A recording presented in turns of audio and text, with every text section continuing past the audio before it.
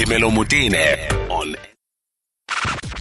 SAFM 104 to 107 nationwide. 6 minutes after 2. Thank you so much for staying with us. So you want to be a farmer, but you don't have land? No problem. You don't have soil? No problem. You can still be a farmer. Byron Booysen is an award-winning hydroponics farmer and founder of Booysen's Tunnel Farming. He joins us now on the line. Byron, thanks for your time. Good afternoon. Good afternoon, Phemelo. It's good to be on your show. Thank you for the invitation. What on earth is hydroponics? What is hydroponics, Byron? We all want to be farmers. We have no land. What do we do? I think the buzz around hydroponics is obviously a big thing in terms of the land availability. Yeah. And I think everyone in the world and in South Africa, we're moving to food security as a priority in our countries.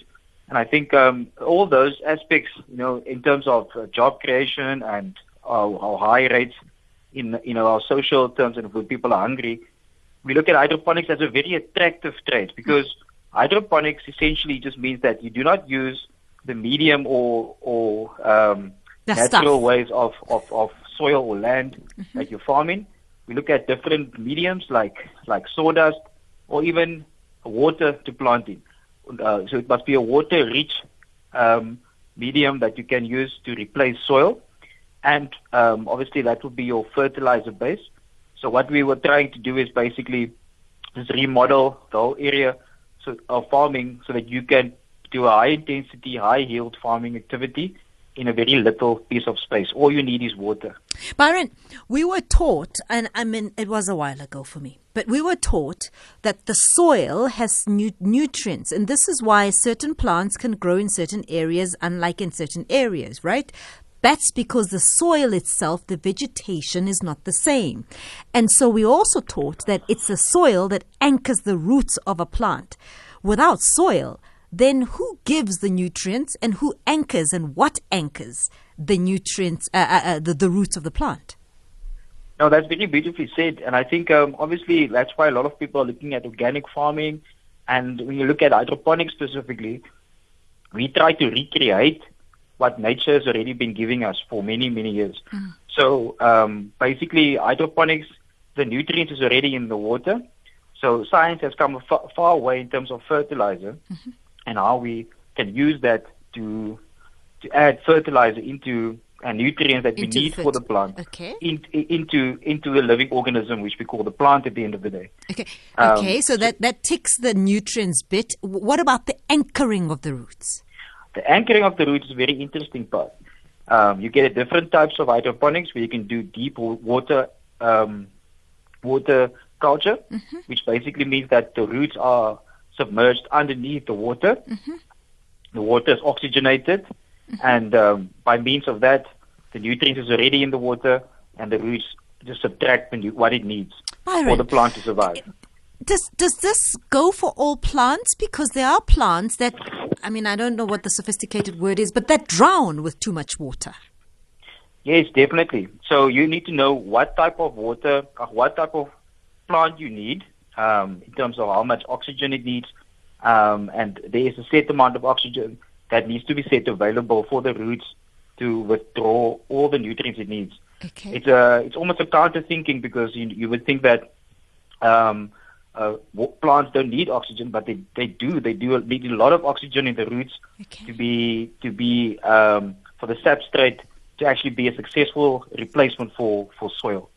If you have that, then you can grow any plant in any medium as long as it has the ability to keep the moisture and the nutrients for the roots to withdraw.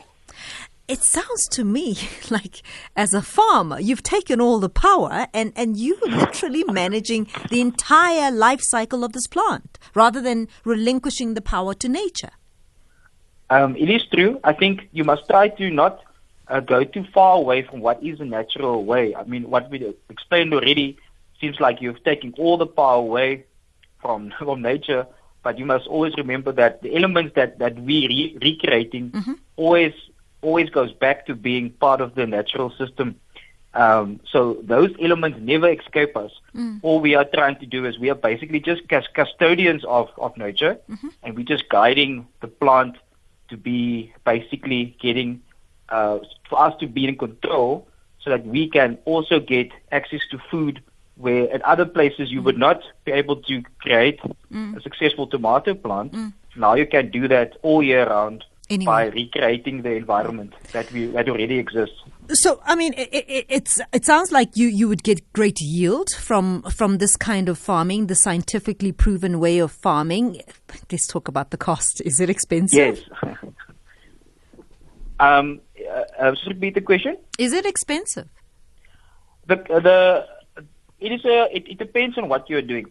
There's many different systems in place, and also if you think of the cost of it, are you going to be looking at being a commercial farmer? I think of being a smallholder farmer or being a subsistence farmer.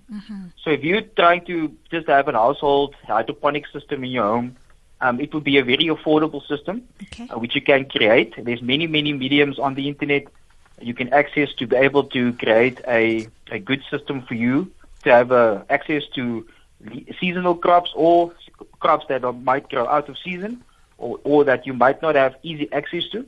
But if you look at commercial, the highest input cost would be your infrastructure.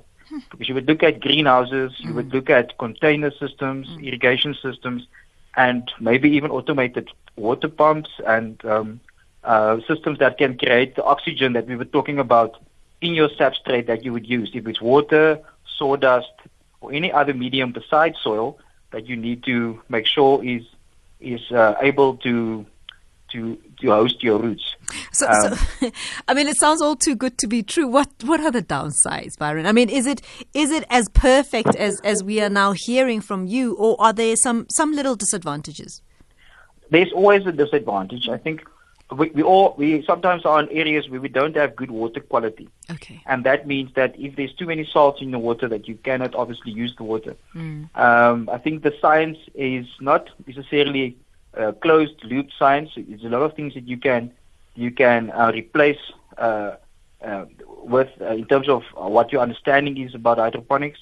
Also, the people's access to the information of how the systems work.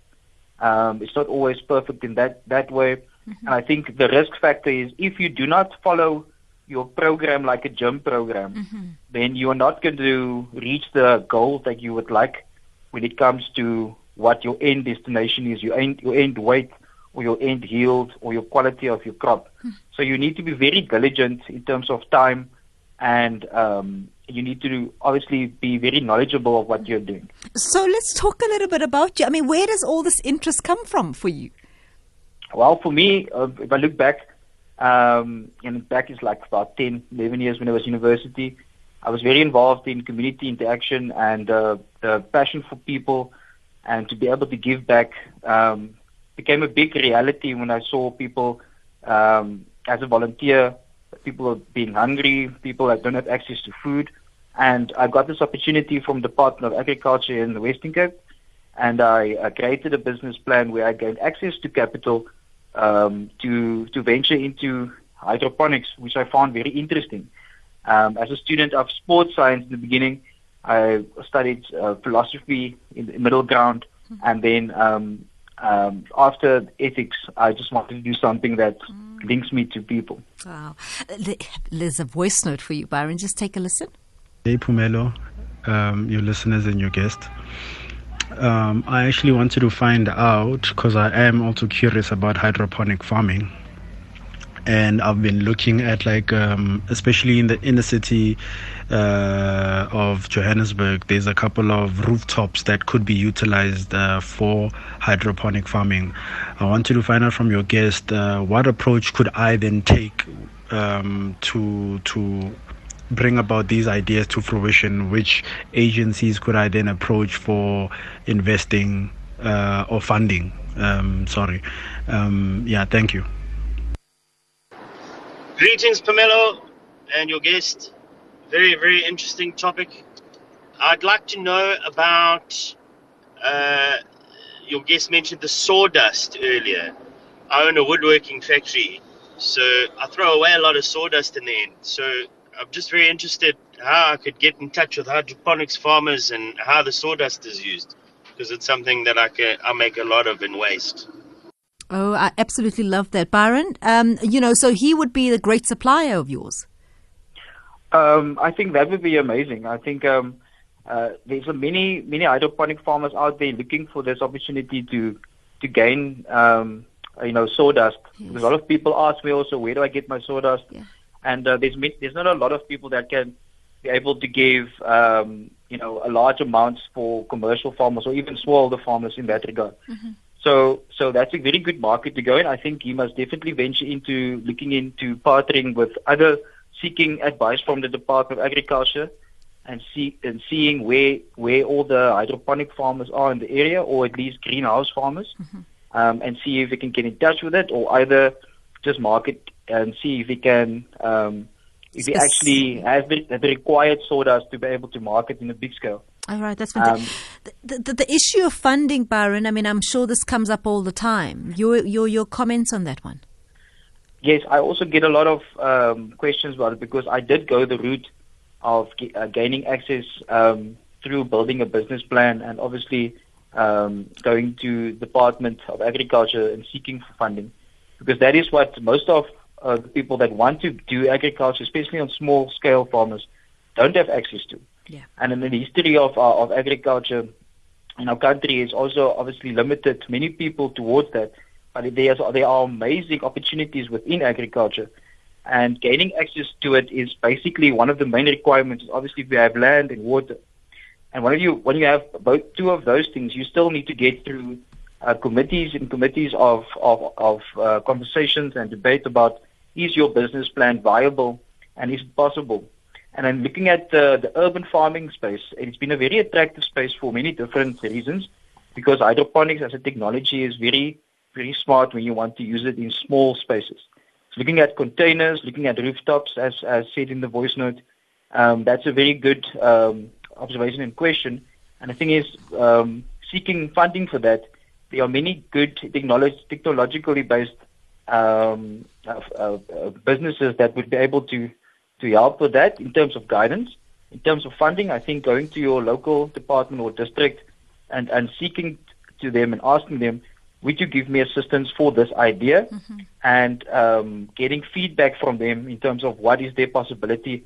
And when I talk about the agricultural space, I'm talking about seeing what funds are available, what funding is available for the requirement that you set in the voice note, or set that's, for example, for urban farming. Sure. And hydroponics would be perfect for that in terms of getting access to funding.